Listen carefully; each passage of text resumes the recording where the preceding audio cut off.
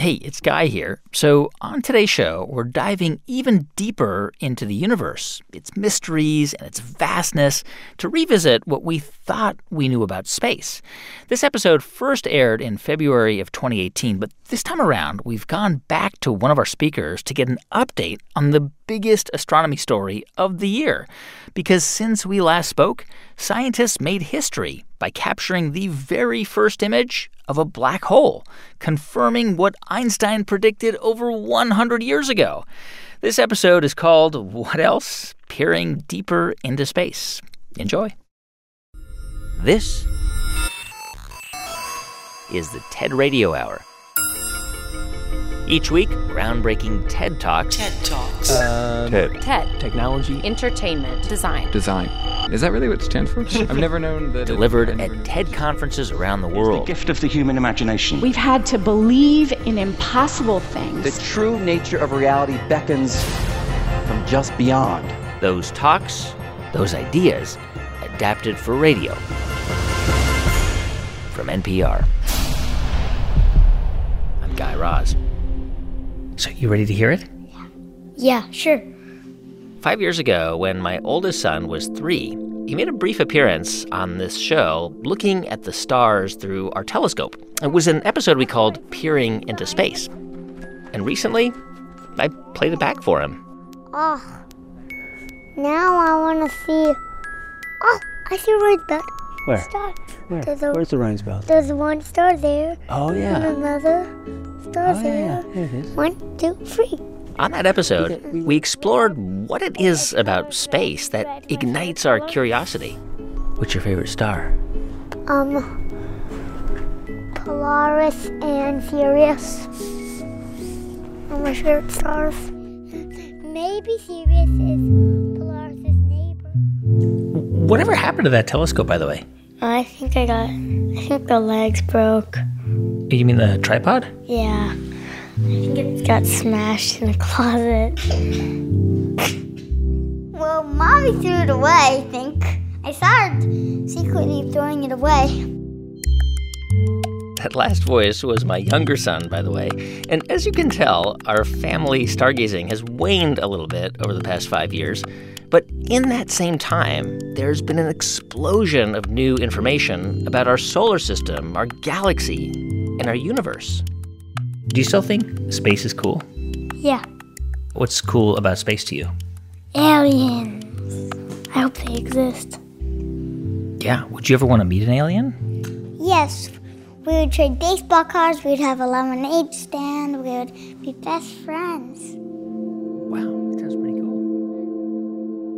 So on the show today, we're going to pick up where we left off, exploring the vastness of space, finding new areas of discovery, and revisiting what we thought we knew about the universe. The last few years have completely changed what's possible and viewed as possible in our understanding of the universe on large scales. Absolutely. This is Alan Adams. He's a theoretical physicist. And I spent the past 20 years studying gravitational physics and quantum mechanics, and I teach at MIT.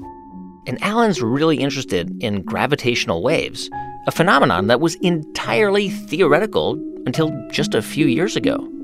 So Einstein developed the theory of relativity, which is our modern theory of gravity and how it works.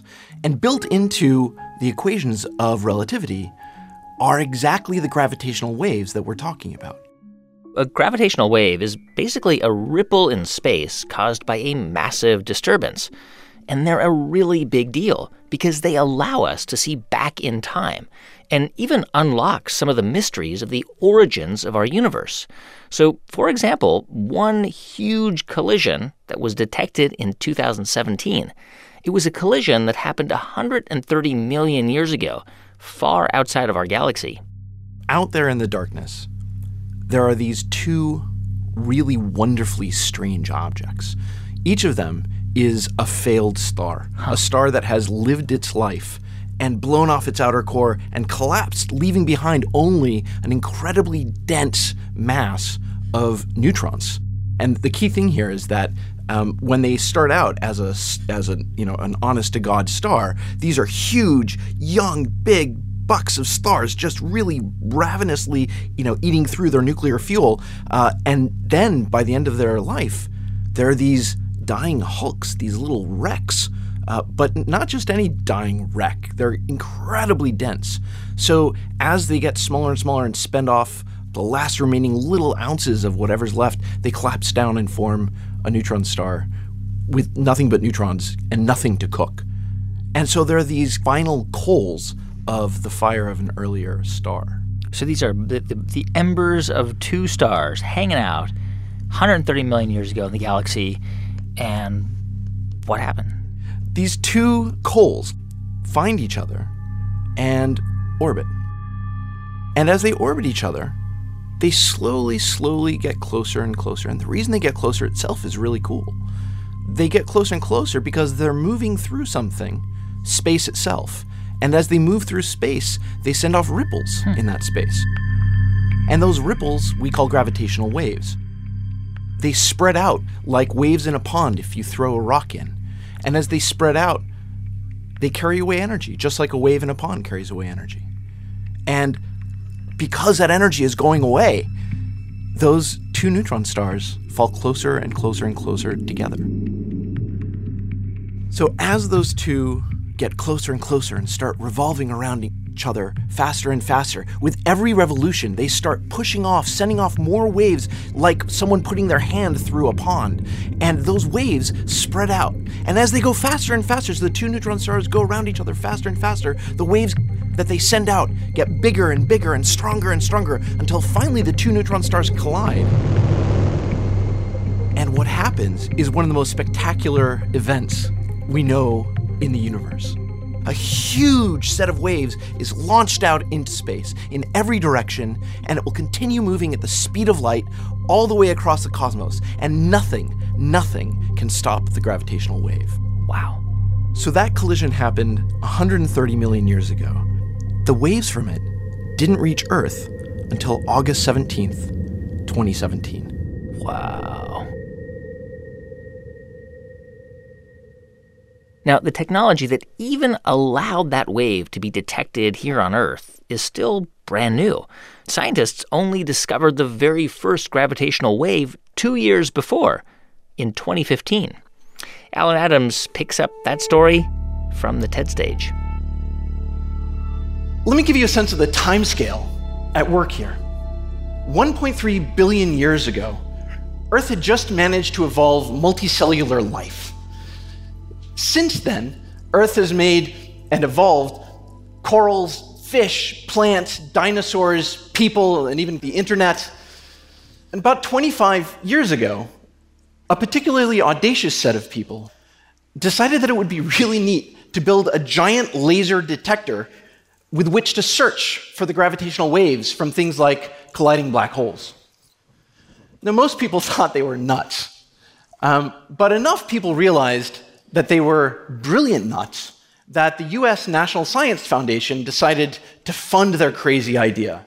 So, after decades of development, construction and imagination, and breathtaking amount of hard work, they built their detector called LIGO, the Laser Interferometer Gravitational Wave Observatory. In early September of 2015, LIGO turned on for a final test run while they sorted out a few lingering details. And on September 14th of 2015, just days after the detector had gone live, the gravitational waves from those colliding black holes passed through the Earth. And they passed through you and me. And they passed through the detector. Wow. So it took 1.3 billion years for that wave from these two black holes to reach us here on Earth. And what happened? Did it do anything to Earth? Did it change anything? Well, very literally, every one of us, everyone who's listening right now, stretched just a little tiny bit in one direction and contracted just a little tiny bit in the other direction. Yeah. And did that back and forth a few times. But it was so small that nothing on Earth, no instrument that we've ever built could possibly measure the effect it had on you. But obviously the LIGO detectors, which I guess are like these 3-mile-long tubes in the middle of, one's in Louisiana and one's in Washington State, right? Right. Those detectors did pick up on that teeny wave. Exactly. That teeny tiny motion told us a tremendous amount about the collision. It told us how many objects there were, 2. It told us how heavy each of them was. It told us how much matter was totally destroyed and turned into the ripples in space and time that spread out and finally hit our detector. It told us how far away it was. So presumably, now that we have this technology to detect gravitational waves, are we just experiencing them all the time? Like, presumably these huge, massive events are happening, at least once a week, once a month in distant space billions of years ago? Yeah, presumably, yes. So the LIGO collaboration has been overwhelmed in dealing with the data that they have. Part of what's so amazing about this whole story is no one expected to find anything. No one expected to detect gravitational waves. And already in the years since, we've detected event after event and learned unbelievable things about the universe, way more than I think anyone really expected. This is the bit that really brings me to tears. The binary neutron star event, where 2 binary neutron stars collided, not only could we learn how heavy they were, we also learned, independent of every other measurement that's ever been made about cosmology, we were able to measure the Hubble constant and put constraints on the acceleration of the universe. Wait a minute. You're talking about this idea that the universe is constantly expanding. Yeah, and you can test that by looking at the data from LIGO. You can test the rate of expansion and how it's evolved on cosmological scales by listening to the black holes. Because Hubble's theory was that the expansion was happening, but it was slowing down. But now we actually think that the expansion is happening, but it's speeding up. Exactly. And the reason we believe that for the past many years is because we've been able to establish through long effort and lots of detailed observation distances to galaxies and then measure the light coming from distant galaxies during the explosion of stars. Yeah. What's amazing to me about the neutron star event is that just by looking at that one event and the gravitational waves coming off of it, we've got almost as accurate a prediction of the rate of the acceleration of the universe. It's a truly astonishing thing. So through gravitational waves, we can absolutely confirm affirmatively that the universe is expanding at a faster and faster and faster pace every moment. I'm a scientist. I never say absolutely. But with that said, gravitational waves have now given us a completely independent measure of the acceleration of the universe, telling us that the universe is expanding faster and faster. And it's an utterly, completely different measurement than we've ever used to make that prediction before. And it agrees beautifully. And in a few years, with just a little more data, I'm sure the gravitational wave evidence is going to be by far the strongest evidence for the rate of acceleration of the universe. When we come back, Alan explains how gravitational waves can not only teach us about past events in the universe, but even about the very first event, the Big Bang. On the show today, we're peering deeper into space. I'm Guy Raz, and you're listening to the TED Radio Hour from NPR.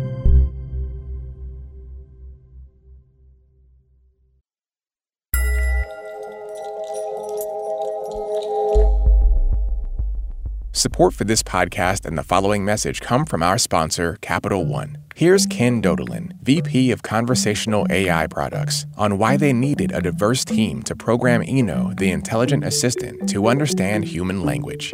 At Capital One, we have a very diverse set of customers. We want customers to be able to express themselves in any way that they want. And so as we thought about how to train Eno to understand customers, we knew we needed a team that had similarly diverse backgrounds and perspectives that they could bring to the process every day. To meet Eno, the Capital One assistant, go to CapitalOne.com/Eno. Support also comes from ExxonMobil, the company that's working to bring affordable, scalable carbon capture to industries around the world. It's one of the few technologies that can help decarbonize industrial plants by capturing CO2 at its source. Experts agree that it will also play a critical role in reducing global carbon emissions. Find out more at EnergyFactor.com.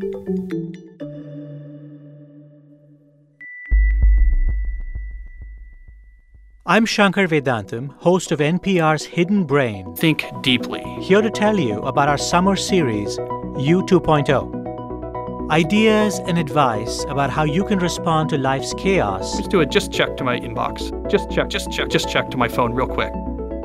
With wisdom. Listen to Hidden Brain every week.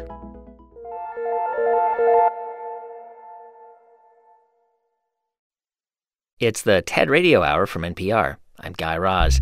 And on the show today, we're peering deeper into space. And as physicist Alan Adams was saying just before the break, the detection of gravitational waves by LIGO is helping us observe the universe in an entirely new way. Here's Alan again on the TED stage. That's the lasting importance of LIGO. It's a way that lets us hear the universe and hear the invisible. And there's a lot out there that we can't see. The Big Bang. I would love to be able to explore the first few moments of the universe, but we'll never see them because the Big Bang itself is obscured by its own afterglow. With gravitational waves, we should be able to see all the way back to the beginning. Our challenge now is to be as audacious as possible.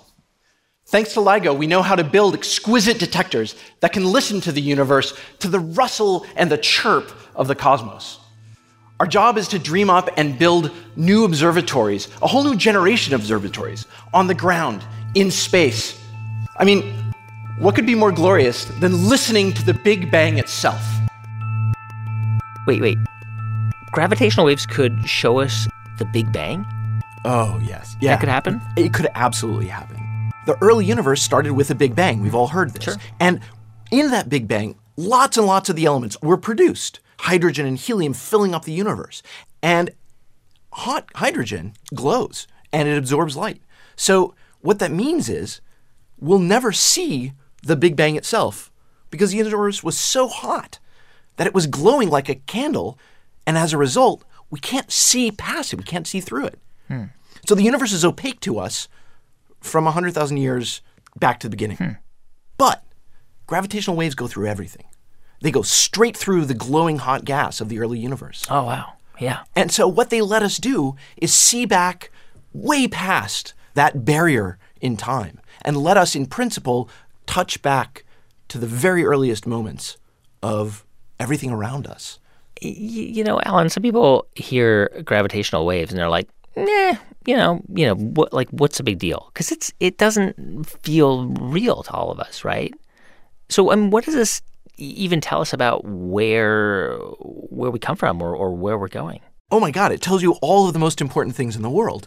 So, to start, it tells you where the universe is going. It's going to expand and expand and expand and get really cold and lonely and big and empty. Ooh. Yeah, that's really horrible. It also tells you that that's not going to happen for an extraordinarily long time, so don't worry about it too much.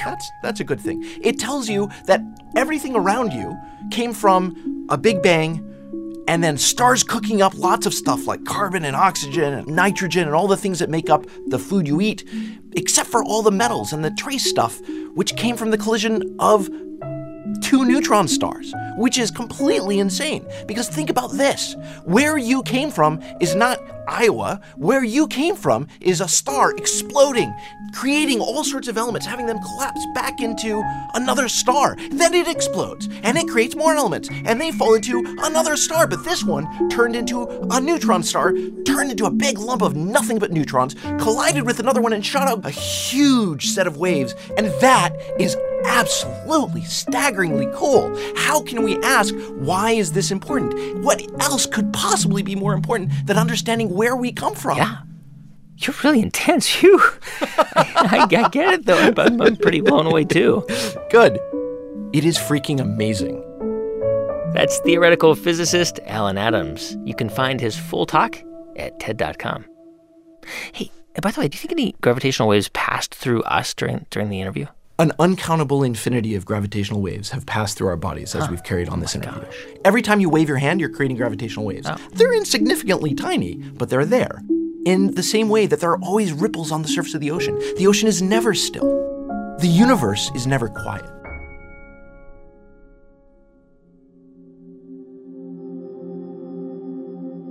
Well, I always loved the stars. I remember clearly when I was about 10 years old for the first time, I went camping. This is astrophysicist Sara Seager.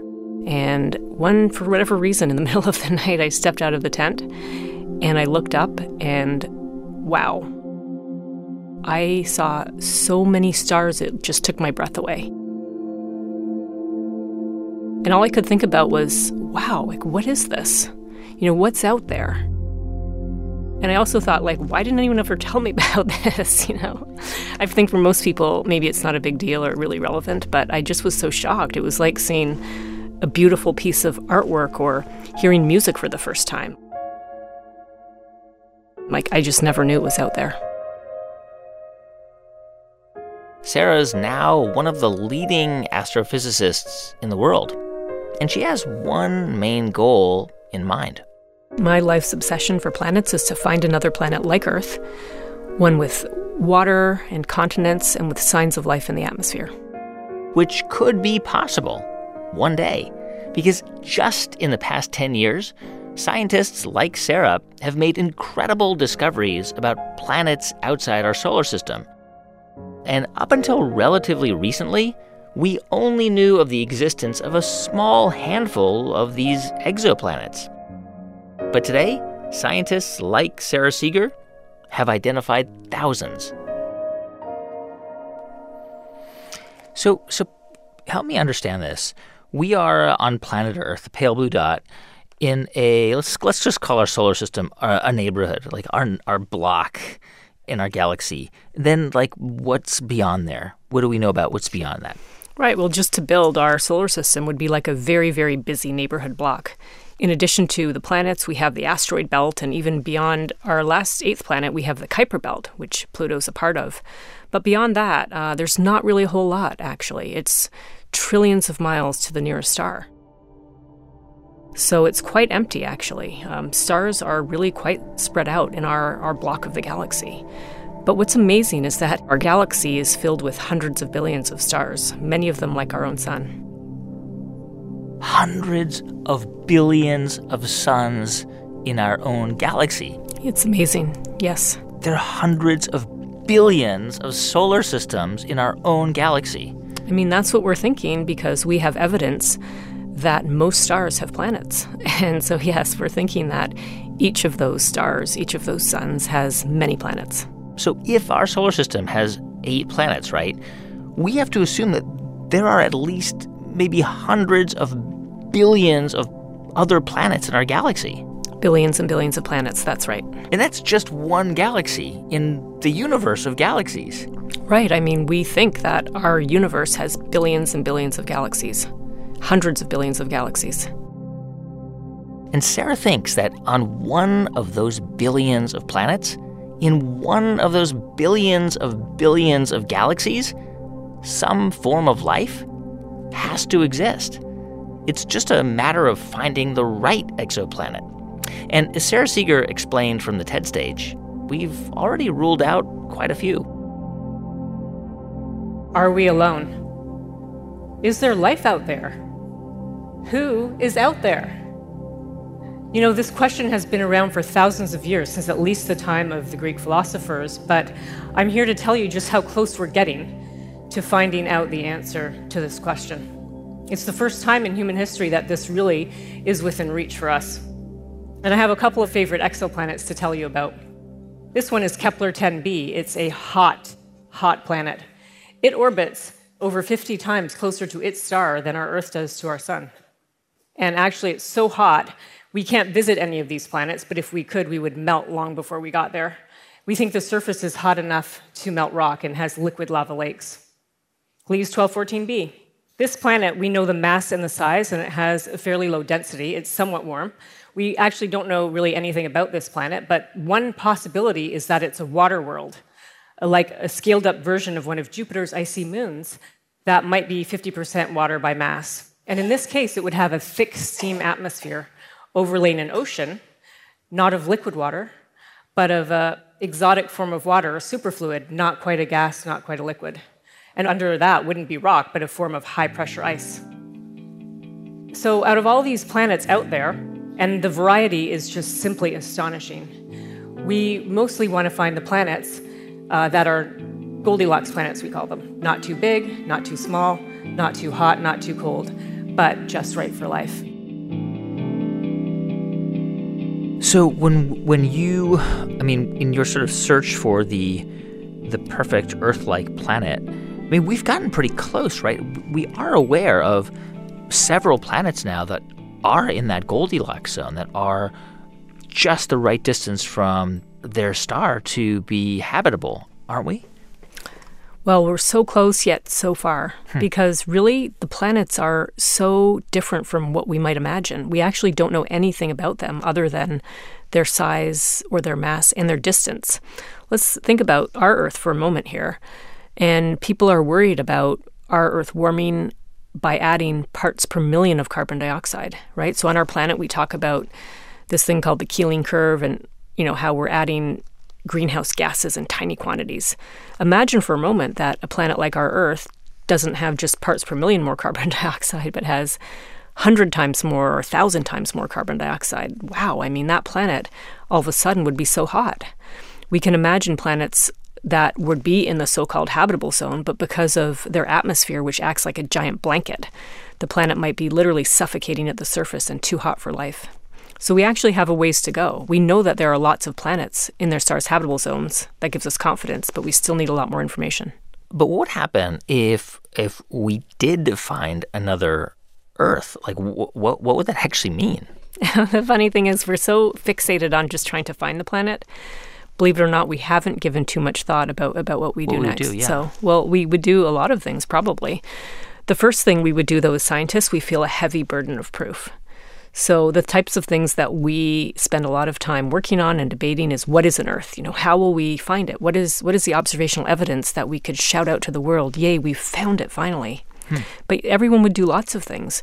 SETI, Search for Extraterrestrial Intelligence, will listen in on that planet and try to see if there's actually anything going on there in the radio. Any alien civilization trying to send us a signal. I think the people trying to send probes at fast speeds will accelerate their activities. So I think that finding an Earth would galvanize many, many different groups of people. Yeah. Do you ever, are there ever moments where you get discouraged, or are you just, is the idea of finding this is it such a motivator that it doesn't matter if it never happens? Okay, I'm convinced it will happen someday. There has to be a planet like Earth out there. There are untold numbers of sun-like stars, and it's really that Earth is just out there waiting to be found. I don't know if we'll find it soon. I don't know what the landscape is in politics and money and in technology development. So we'll just have to wait and see. It's going to happen. It's got to be out there somewhere. Sara Seager, she's an astrophysicist and professor at MIT. You can see her full talk at TED.com. You can also see some cool images of travel posters to exoplanets that Sara showed in her talk at our Facebook page. Must be really, really dark at night in the Australian desert. Oh, it's just phenomenal. No lights. You see the Milky Way stream up above the horizon, billions of stars casting this huge glow over the desertscape. I'm getting goosebumps just thinking about it. This is Natasha Hurley-Walker. She's a radio astronomer. Yeah, that's right. So I'm an astrophysicist who uses radio telescopes and supercomputers to explore our universe. And radio telescopes, like the one Natasha works with, they're a lot different than optical telescopes. And if you just imagine an optical telescope for a second, you probably think of a tube with lenses and mirrors. And they're all designed to observe visible light waves coming from outer space.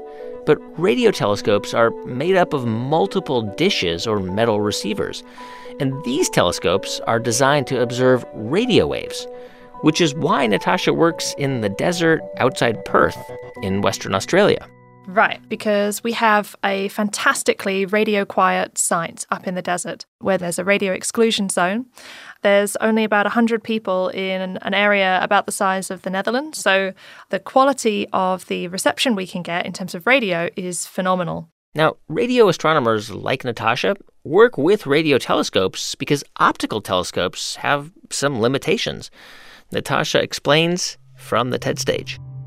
Now, if you were to go to a darker part of the sky, you might see the center of our Milky Way galaxy spread out before you, hundreds and billions of stars. Just with our own eyes, we can explore a little corner of the universe. It's possible to do better. You can use wonderful telescopes like the Hubble Space Telescope. Now, astronomers have put together this image. It's called the Hubble Deep Field. And in this image, you can see thousands of galaxies, and we know that there must be hundreds of millions, billions of galaxies in the entire universe. So you think, okay, well, I can continue this journey. This is easy. I can just use a very powerful telescope and just look at the sky, no problem. We're really missing out if we just do that. Now, that's because everything I've talked about so far is just using the visible spectrum, just the thing that your eyes can see. And that's a tiny slice, a tiny, tiny slice of what the universe has to offer us. Now, say you're standing on a corner, an ambulance approaches. It has a high-pitched siren. Near, near, near, near, near, near, near. The siren appeared to change in pitch as it moved towards and away from you. The sound waves, as the ambulance approached, were compressed, and they changed higher in pitch. As the ambulance receded, the sound waves were stretched, and they sounded lower in pitch. The same thing happens with light. Objects moving towards us, their light waves are compressed, and they appear bluer. Objects moving away from us, their light waves are stretched, and they appear redder. So we call these effects blue shift and red shift. Our universe is expanding, so everything is moving away from everything else. And that means everything appears to be red. Now, eventually, we get so far away, everything is shifted into the infrared, and we can't see anything at all. So is it at that point where we need radio telescopes to look even further beyond what an optical telescope can see? Yeah, so if you just look at optical telescopes, the universe kind of thins out. It gets red and then kind of vanishes. So we build infrared space telescopes. Now that's more difficult because the universe has a lot of infrared stuff in it. So all the gas in our galaxy, all of the exploding stars, they produce a lot of infrared as well. So there's a lot of contamination in that signal. The nice thing about radio is it does just punch through. So how has the technology of these telescopes changed or improved in the past few years? So some of the technology has changed, but for the low-frequency radio astronomy, we were doing that back in the 50s and 60s. The very first person to build a radio telescope was Grote Reber. He just went, okay, I've heard about people picking up radio from the stars. I'm going to build an imaging telescope, and I'm going to make a map of the Milky Way. And he just did it in his backyard in his spare time. And that map is still accurate. It's still dead on today. What has changed is the computing. So originally, we could only build radio telescopes with one or two elements. But nowadays, we have incredible supercomputers, so we can put down many telescopes in all different locations and then knit the signals together. So my telescope, for instance, has 128 different elements, and it knits them all together seamlessly to produce these incredible images of the sky. So it's really about the computing. That's what makes that possible.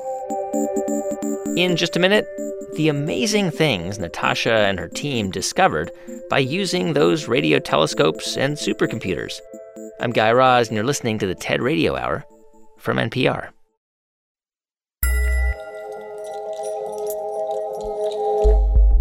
Hey everyone, a quick thanks to our sponsor, Mitsubishi Motors. For Director of Product Planning, Nate Berg, and his team, it was important to ensure that the Outlander PHEV was spacious enough for all your driving needs and even a family road trip. One of the big tests our engineers actually do is luggage testing. So, we make sure like a family of 4 or 5 can fit all of their luggage in the vehicle, for that family trip. Making sure all of those things are simple, easy, and convenient for customers to do.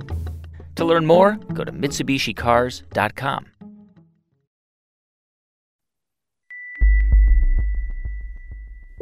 What do all of these people have in common? Kamala Harris, Pete Buttigieg, and Bernie Sanders. They're all running for president. And they've all sat down with us on the NPR Politics Podcast. Oh, NPR is going to drive me completely crazy. We are going out on the trail with as many of the Democratic presidential candidates as we can and are bringing you in-depth interviews with them. Come along by subscribing to the NPR Politics Podcast.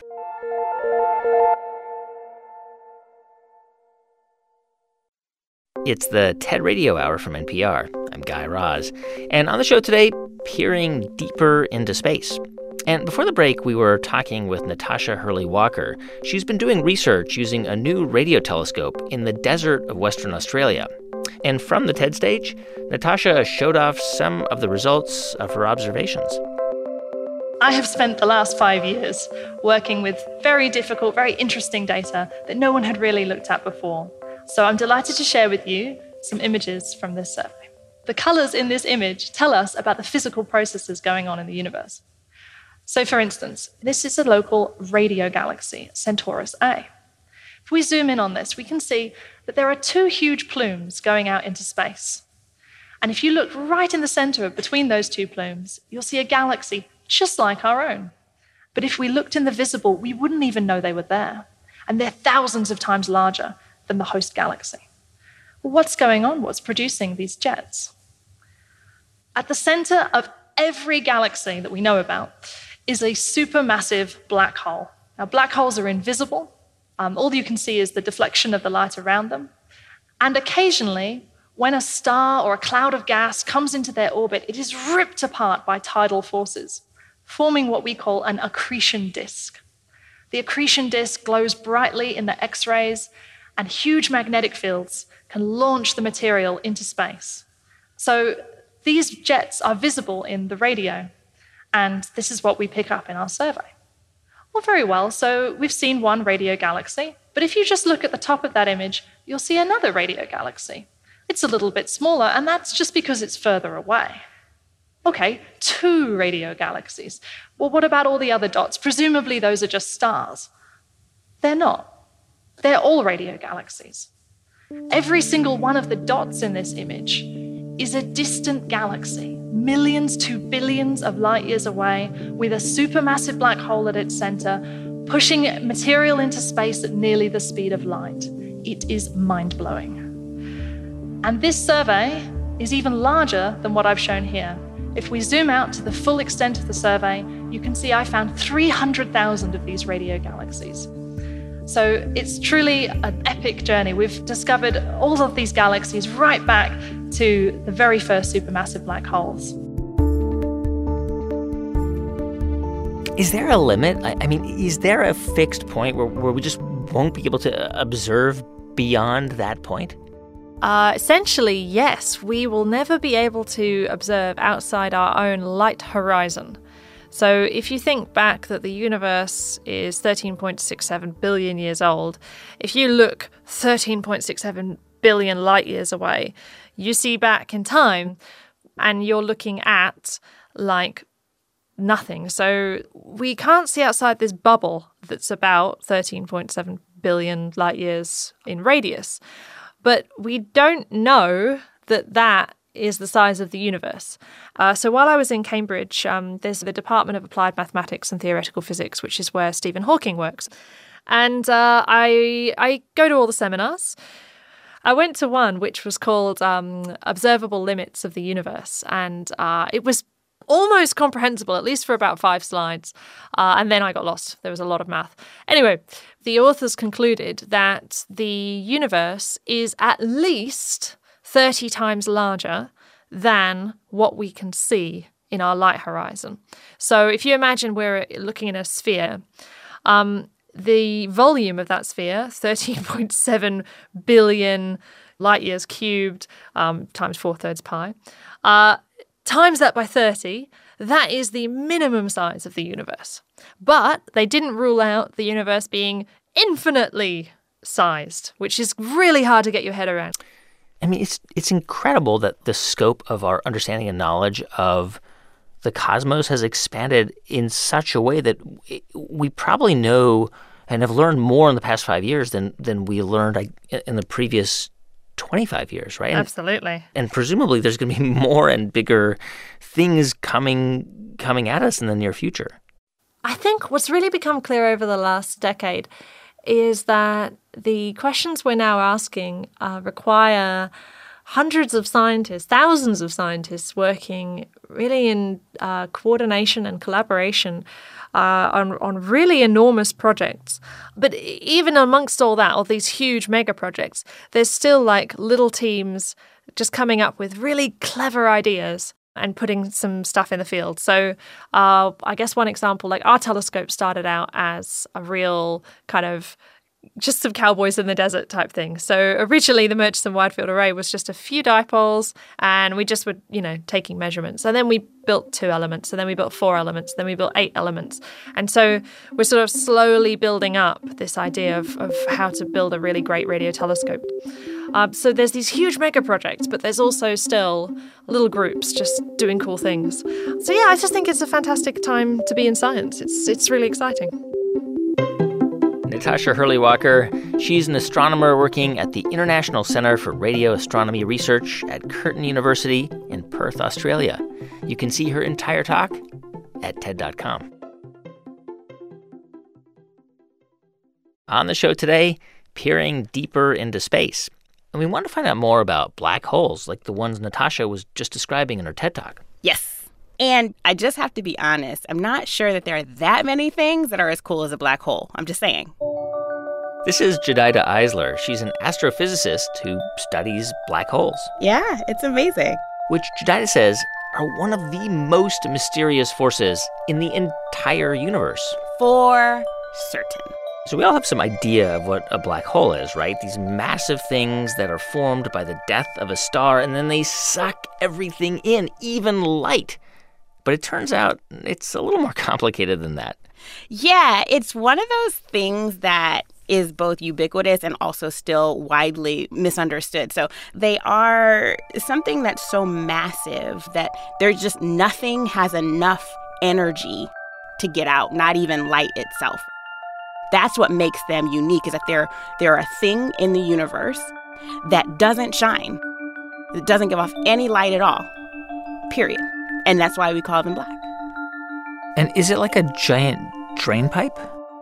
No, they're not just like sucking up everything all the way around indiscriminately. They're not vacuums in space. Oh, I mean, I still am imagining this incredibly powerful magnet-type vacuum that's just drawing everything around it for, vast distances, just drawing it in. The easiest way that I can think of is to think about the fact that these black holes, they are spinning. And basically everything in space is spinning. And so there is energy that's associated with that spin that keeps things from falling in. It's like you're sitting on a record spinning around, and as long as that record is going, then you're going to stay where you are. So there's a galaxy 55 million light years away. It's called M87. And at its heart, there's a black hole the mass of 6.5 billion suns. I'm like legit over here cheesing. This black hole is so far away, you would think it's impossible to see what it looks like. It's like seeing an orange on the surface of the moon. But this past year, we actually did. In April 2019, we saw the very first image ever of a black hole. Oh my God. I was so excited. It felt like I had been given a gift, like the universe had given me a gift. It was really, really amazing to see something so remarkable happen. More than 200 scientists and researchers, 60 institutes, and 20 countries came together to capture the image, which you might remember was on the front page of almost every newspaper. Shepard Dolman, the project director of this massive team, was speaking on the TED stage just days after the image was released. Until last week, we had no idea what a black hole really looked like. We used telescopes all around the world. We synchronized them perfectly with atomic clocks. So they received the light waves from this black hole, and then we stitched all of that data together to make an image. We had to get lucky in a lot of different ways. Light had to come from the black hole. It had to come through intergalactic space, through the Earth's atmosphere where water vapor can absorb it. And everything worked out perfectly. The size of the Earth at that wavelength of light, 1 millimeter wavelength, was just right to resolve that black hole 55 million light years away. The universe was kind of telling us what to do. Wow. So, Jedidiah, you were there. You were at the TED conference listening to this in the audience. Can you just explain a bit more about what made it possible to capture this image? Like, what were the breakthroughs that allowed us to actually see this thing? So there are a lot of breakthroughs that made it possible to get this image. And I don't want to give that short shrift at all, right? Because there were technological breakthroughs, that is to say, in terms of just the image processing and the algorithms used to create simulations for which the actual image was compared. There were equipment breakthroughs in the sense that the sheer number of telescopes that were used, I think it was something like 8 telescopes. Right. Those telescopes had never been stitched together in the way that they were in order to get this result. Being able to have these telescopes communicate with one another, there were many layers of innovation that were brought to bear for this to happen, which is part of the reason why it's so exciting, right? Is that the science result is amazing, but to think of all of the infrastructure and collaboration across the world, literally across the world, that had to happen to make this work is really remarkable. Just, I guess, because obviously we're on the radio, and it would just sound so much better coming from your voice than mine. Can you kind of describe what this image looks like? Yes. Let's see. Okay. So it looks like joy, but I'm not sure if that's going to translate well. So I will try to give you something else. So it's a black image with, in the center, sort of an orangey, hazy. It kind of looks a little bit like the colors of a sunset. And so you've got a circle with an absence of light in the middle, so it looks more dark or black again. But the ring of light that you see doesn't look completely symmetric, that is to say, the same all the way around. We have measured more light on the lower half than on the top half. But yeah, it ultimately looks like a ring of light that is uneven around the circle with the absence of light in the center. So what's happening is that the black hole is spinning, and you wind up with some of the gas moving towards us below and receding from us on the top. And just as the train whistle is a higher pitch when it's coming towards you, there's more energy from the gas coming towards us than going away from us. But when you get enough light from all this hot gas swirling around the black hole, then you wind up seeing the definition of this ring begin to come into shape. And that's what Einstein predicted over 100 years ago. Einstein came up with this geometric theory of gravity, which deforms space-time. So matter deforms space-time, and then space-time tells matter in turn how to move around it. So you're seeing Einstein's geometry laid bare. The puncture in space-time is so deep that there's a point at which light orbits the black hole. I know that we say it a lot, but to keep in mind that this theory that Einstein came up with over 100 years ago now still holds with our most precise measurements of a black hole ever, using literally the whole world as a telescope. And we find that he's still right? So we shouldn't overlook how incredibly powerful that result is. I'm curious, like, how does this imagery of black holes, how does it affect and change the research, that's happening around black holes and around other incredible phenomenon in space? So now you can start looking at things like, well, what is the spin of black holes, which is almost impossible to measure any other way? You can start to say something about space-time curvature, and you can start to really dig into the details of general relativity now that you have this kind of detailed data.